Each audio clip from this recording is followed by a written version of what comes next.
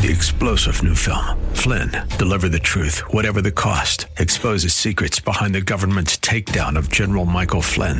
Flynn knew what the intel world had been up to. He ordered the first audit of the use of contractors. This set off alarm bells. He told the truth. He was the most dangerous person for Donald Trump to hire. They had to get rid of Flynn. Flynn, deliver the truth, whatever the cost. Available now. Watch it today. Go to salemnow.com. salemnow.com. In addition to taking care of one another inside the church, what if we developed a lifestyle of taking care of the most needy outside the walls of the church? How would that change the community and our city? Bob Moffett, president and founder of Harvest Foundation in Phoenix, along with Pastor Julian Gibb, talk with pastors and leaders about how sacrificial love by those in the church to those in need outside the church has helped people see and embrace Jesus Christ. It's that demonstration of Jesus' greatest commandment that we'll hear more about today on The Kingdom and Its Stories. Welcome, everybody. We're so glad that you're with us by audio or video.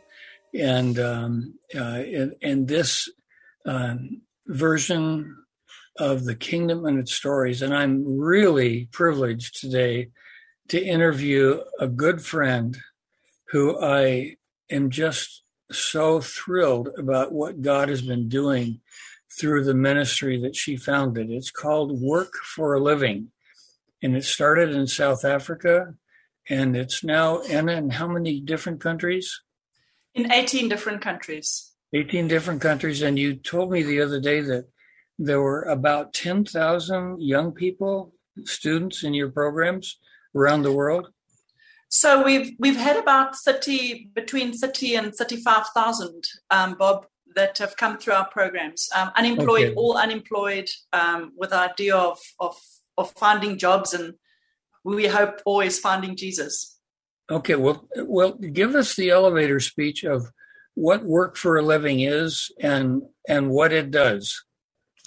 Okay, thank you so much. Really appreciate being here. Yeah, so Work for a Living, we've discovered it's not the way we started. A couple of years ago, our hearts broke for the poor and we wanted to do something about it. But ultimately, Work for a Living is a truth ministry, an access ministry that aims to plant truth and righteousness into the hearts of the poor, but that happens to get people working. So our focus is, how do we get people working?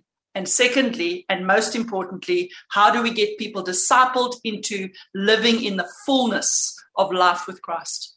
Wow. So what is the target group that you began to work with in South Africa? Who are they? So in South Africa, we started working really with the poorest of the poor. We've got a tremendous problem in South Africa, I think, where people feel that they've been betrayed twice. Firstly, they were betrayed by the apartheid government, and then secondly, they feel that they've been betrayed by the present government. So you've got people who are disillusioned, despondent, hopeless, who've got the poverty mindset that says, I'm poor, I'll always be poor, and I can't change. So it's pretty much anybody. It started off as anybody in South Africa who was unemployed, regardless of your educational levels, regardless of where you're at, regardless of your age. And we started like that. Where we are now, pretty much the same, except the demographics have probably become younger and younger. As people have heard about what we're doing, we're getting people straight out of school, some people who haven't even finished school. And we love that, because when they get to us, we're able to equip them with the skills, the resources, and the mindset that they're not going to make the mistakes that their parents and their grandparents made. So anybody who's unemployed around the world, who wants to work, who wants to get a job, who wants to start a business, how to start a business, we'll teach them how to get a job, how to get promoted. While in the process, we introduce them to God's ways of doing work and living. So when they come to you, Anna, do they know that you're a Christian ministry? So a lot of our students come to us through word of mouth, which means they will know. But we're not marketed as a Christian ministry, specifically because we always want employers to employ our students. and the way the world is today, you don't want to discount an opportunity for an unemployed student by putting our real drive and focus onto our website and things like that. But so when they come in, it starts off as a secular program. We teach job interviews, your resume, basic work ethic, how to get promoted. And slowly but surely, we start introducing truths. But we introduce them as principles, which is truth. So in financial literacy, we would speak about the poor always ruled over by the rich. So don't borrow and put yourself under their power. It's a principle. It's 100% truth. They don't know in the beginning that it's from the Bible, but by the end, we actually present the gospel, and we've probably got about 2,000 to 2,500 people a year giving their lives to Jesus, who came in as complete unbelievers per year, which to us is very exciting, because that combination is awesome.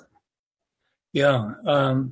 So they come in not necessarily knowing that you're biblically based or that you have a Christ compassion, for their condition, but they discover that as they go through your program. Correct. So effectively, we're discipling them into salvation. They come we have people coming as atheist, agnostic, non-believer, other religions, witch doctors, sangomas, all sorts coming in, and we simply present the truth of what God says about working and living. So I think because it meets their need, there are 3 areas that we meet their needs in: jobs, business, and finance. We teach into those 3 areas. Because it's something they need, they're prepared to listen. And we introduce it gently so that by the end of the program, they're hungry for it, because truth just creates that hunger. But it's not bashing them. It's leading them, hey, yes, truth. And they see the truth because the topics relate completely to their lives. They're like, hey, yeah, that's true. Wow, is that in the Bible? Can that even be in the Bible? Okay, what's next? And we love that process. And God is we didn't plan it like this. We didn't know.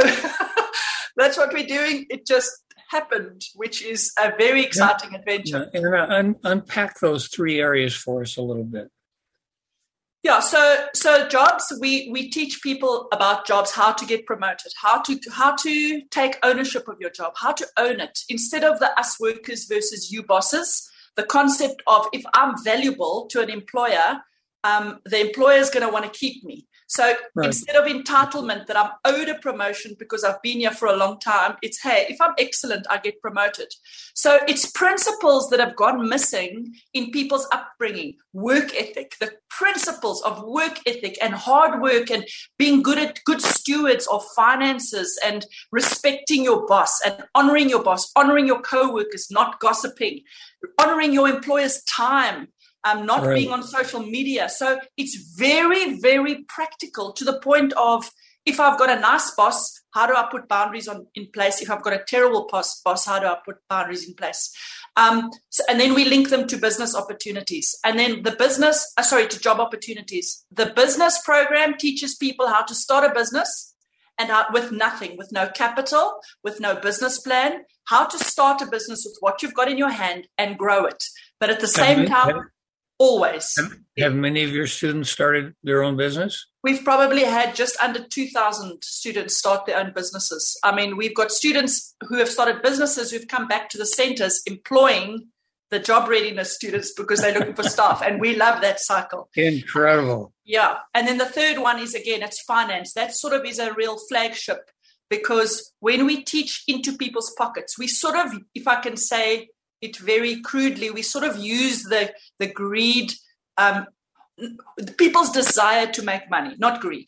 People's desire to want money, to be able to disciple them. So we use and satisfy that need. Hey, we can teach you how to invest your money, save your money, stay away from debt, create wealth, understand compound interest. But let us just tell you about what God says. Or let us just tell you these principles, and then they find out afterwards is what God says. So all of these are sort of intermeshed, where we're coming in with like a Trojan horse that gets wheeled into a community. And because the exterior is culturally acceptable, jobs, business, and finance. People are prepared to listen, but the belly of it, that brings transformation, is the truth of the gospel, which is embedded in the program as we go.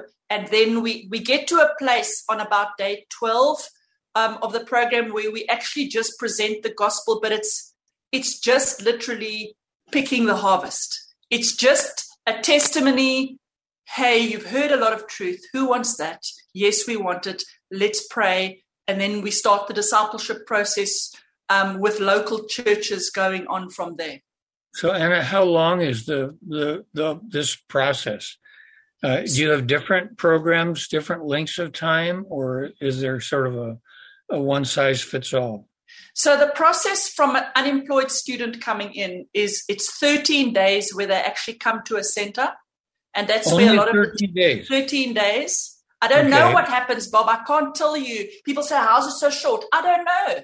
It just happens. God just does something in 13 days, which is amazing. A wonderful thing to see. But then we work with them for at least another 2 weeks, where they go through a lot of material, and we work with them remotely. And then we've got discipleship groups, which we call the working church, around each center, where those that have given their lives to the Lord, those who have sort of taken the next step to start a relationship with God, are invited to come to these discipleship groups called the working church, where they can continue into perpetuity to be developed, discipled, and really build relationship with their Father. And tell us a story or two, that illustrates the consequences of a young person, let's say from the ghetto of Soweto, it doesn't have to be from Soweto, but just help us, with a real story. Yeah. So just two quick stories. One is, when we started seeing all these people giving their lives to the Lord, we were delighted and we were patting ourselves on the back. And one day, to my shock and horror, I felt the Lord say, you know what, I never told you to get people saved. I told you to get people discipled. And what are you doing about that? And it was like, wow, okay, I know nothing about discipleship. How do we even start? And we started going to churches. They didn't know, really too much about discipleship. They were like, okay, but we've got a program, and we saw that's not going to work. And one of the things I remember actually coming to speak to you about it and saying, Bob, we're struggling. I don't know how to disciple all of these students. And you introduced us to the principle of discipline of love. So one of the things, sorry. Yeah, hang on just a second. This is halftime. I need to let people who are listening to know that they're listening to The Kingdom and Its Stories. And we're delighted to have you and with us. And our guest today is Anna Richards, who's from South Africa, recently moved to the United States, where they hope to introduce this program on a much larger scale. And so, Anna, continue with your story. Yeah, thank you. So we really went to the Word and tried to ask the Lord. Perhaps that was a good place to start as well, and say, okay, Lord, what is this? What is the story with this? What is it even? And we felt the Lord show us about, by this shall all men know that you're my disciples, that you love one another. And we realized after speaking to you, we've got something here. We then started introducing the concept of loving your neighbor as a means to disciple students. So on day 2, we'd introduced the concept of, hey, in the beginning, it was just do something. We've got something in South Africa called Ubuntu, which means we are one in community. We help each other. So we introduced it from that perspective. Go and do something for your community. You're sitting here, give back. And by the end of the program, it starts off where they do little things, but it becomes more and more sophisticated as God starts working in their hearts. And by the end of the program, we tell them that. And how long is the end of the program? So that's 13 days, and then the extra 2 weeks. Okay, all right. And we find at the end of the day, we say, okay, let us tell you what's been happening here. What are the 2 most important commandments? Okay, love God, love your neighbor. Some of them will say if they know. And then we'll say, okay, but God also says, if you love me, you will obey me. So by loving your neighbor, you have been delighting God. Because he said, love me, love your neighbor. like the second most important thing, love your neighbor. You've been delighting God, and you just see the tears. Can it be that I, as a poor person living in Kibera slum in Nairobi or in Soweto in Joburg, have been able to delight God by just loving the people around me? And to see that, Bob, the light, for the first time, they see a redemptive, loving Father. And, we had a guy who was, I can't remember if it was cerebral palsy, but he was physically handicapped. Yes. And he came to the program, started helping his community, started helping his mom, helping his neighbor. I mean, he could hardly walk, this guy, completely almost paralyzed on his one side. And because of this principle, started a non-profit where he works with handicapped people in his community and gives them opportunities and sends some of them to the Work for a Living Center. I mean, we've seen non-profits start. We've seen people go in and transform and paint creches and that type of heart combined with that person getting a job. So employers come to us and they are, hey, we want these people, and they get staff at no cost from our centers. So we've always got employers at our door saying, hey, who have you got? Send them to us. Wow. And a change in heart, a change in mindset and employment. I mean, surely that should be what we're aiming for. People have to work. And to get people working, there's got to be a change in worldview. Yeah, I think that, in a lot of the developing world, work is seen as a curse. Yeah. Rather than seeing the biblical perspective that work is a gift. Absolutely. And, I was really interested in something that you said when we were talking yesterday, that the kids who are coming from a lot of these communities have been so diminished by the church in terms of their vision of who they are, that it's hard for them to realize that they have pleased God. Tell us about that. Yeah, and that's been a big shock. I think as we started approaching churches, because many churches host, so we partner with churches around the world who say, hey, we want to reach community. We've tried it. We've tried to upskill people. We've tried to throw money at it. It's not working. We need to swim upstream and solve the problem.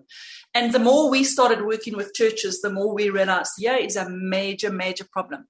I mean, all of our students, not all of them, so many of our students, specifically in South Africa, are all in church.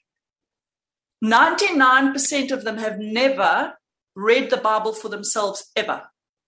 Okay. But most of them are from church. Many of them go to church, but that's it. In the church, we've got and if you see in the context of Africa, we've got the pastor who is the be all and the end all, who is the holy man. He's the one that can pray. He's the one that can do anything. And your whole faith is just about going to church, making sure that you tithe. And obviously not all the churches. I mean, there are wonderful churches that we work with and wonderful churches in Africa. But generally speaking, the norm that we've seen across Africa, there's a deep, deep problem. The students get hammered in terms of you're not good enough. The pastors preach the poverty mindset. It's not your fault that and it's not anyone's fault that they're unemployed, but constantly preaching blame, constantly, hey, you know what, you're a victim. Hey, it's somebody's fault that you're sitting here. So The problem with that is a person is always going to wait for somebody to fix their situation before they go out and start taking ownership of their life. And we see the word is not preached. I mean, it's frightening. It probably in the last 3 years, that's been my biggest shock, is seeing the state of the church, specifically in Africa. There's a desperate need to getting back to the word, getting back to small group loving community. And it's one of the reasons why we've started these working church groups where all the tithes and offerings are used to impact community. There's no leader. We use Discovery Bible Studies. But what a blessing and a pleasure when these young people start doing church. They start loving their community. Whatever they give is used for the orphans and the widows in the community. They're loving it. They're reading the word for the first time themselves. It's a beautiful, beautiful thing to see. So, of course, there's hope. Things are bad, but there's always hope. It's amazing. I'm wondering what pastors listening right now would think. 100% of the tithes and offering don't go to you. Yeah. Or they don't go to support the institution. They go to serve the community. And I'm not saying there's anything wrong with the pastors being supported, right? But because of what we see in Africa, we've got to react completely differently to redeem people's view of what our faith is about and a loving Father, as opposed to a leader who is the center of everything. Anna, you just moved to the States. Yes. Why? What's your vision for the future? So we've firstly realized that we've got really good teams in South Africa and we need to get out of the way. So I think that's part of it, where they're actually doing a relatively good job. We've got about 40 or 50 centers there that we run, and a lot of small groups going and a lot of community work being done. But we saw a lot of people from the West coming to South Africa, where we run mission activation. We run a mission activation school in South Africa, where we equip people with our programs from different missionary organizations to go to countries to be able to effect change and get people working and discipled. And we just realized, but it doesn't make sense. We're based there. Everybody's coming from America to South Africa. Why not just come to probably a nation that's got the biggest sending culture and try and set up a missionary activation school where what we feel the Lord has shared with us over the last 15, 16 years about ancestral worship, about working, about mindsets, entitlement in poor communities, what we've learned, we want to be able to share. So the idea is to set up our head office here. We started a 501c3 about 4 or 5 years ago, but to really establish this as our head office and to set up these missionary activation schools, or to work with local churches and missionary organizations who want to reach the world and just to share what we know. We started working in Central and South America as well, and that's really going incredibly well. So it's really just to build capacity, like you said earlier. Okay, Anna, all I can say is wow. But we only have just a few minutes left. In 1.5 minutes, who is Anna Richards? What is it that grabbed her with this idea, this vision, and has led you to do what you're doing right now? Quickly. Thanks, Bob. So I am a wife to Walter, my husband who's here with me, and mom to 3 children, Luther, Heath, and Annie. My oldest and my youngest are still in South Africa. Our second boy is here with us. As far as the why, I can just say the Lord broke my heart for the poor. I read Isaiah 58 one day, and it just broke my heart in terms of what needs to be done, what can be done, the hope of the gospel, that we're not seeing it manifested, that we've got to get people working. It's not about getting people into church. It's not about people just being Christian. We've got the poor. We, as a church, we either believe the poor will always be with us, or we believe there should be no poor amongst us. Both biblical. I choose to believe the latter. Okay. All right. So what kind of preparation did you have to do all of this? Absolutely nothing. We knew nothing. Still know very little, still learning. I think I'd been in business, and that made a big difference. The fact that we were in business and saw things from the other side. And what a blessing that the Lord prepared us in South Africa, probably one of the hardest countries to work with the poor because of our past, because of the racial divide, and because of the disillusionment of the people. If we can get people in South Africa to work, it's going to work anywhere. Wow. Anna, thank you. Thank you, Bob. Appreciate it so much. For being with us. Now, I just want to say to those that are listening, I want you to remember that Anna said she didn't have any preparation except what God did in breaking her heart for the poor. So don't think that you have to have a lot of resources to do something significant, to be Jesus' hands and feet. And so may each of us who are listening to Emma today ask Jesus, Lord, what can we do to be your hands and feet today? Amen. Thanks, Emma. Thank you, Bob. Jesus defines discipleship as come and follow me. Next Monday at 5:30 p.m. on Faith Talk 1360, we'll hear another testimonial from a leader demonstrating how they and the people of the church are sacrificially loving the needy and beginning to see real change in their communities. If you have a personal example of how you are being the hands and feet of Jesus with your neighbors, we'd love to hear from you. Enter your story at harvestfoundation.org. That's harvestfoundation.org on the Contact Us tab. You can also subscribe to the podcast on The Kingdom and Its Stories on Apple Podcasts and Spotify.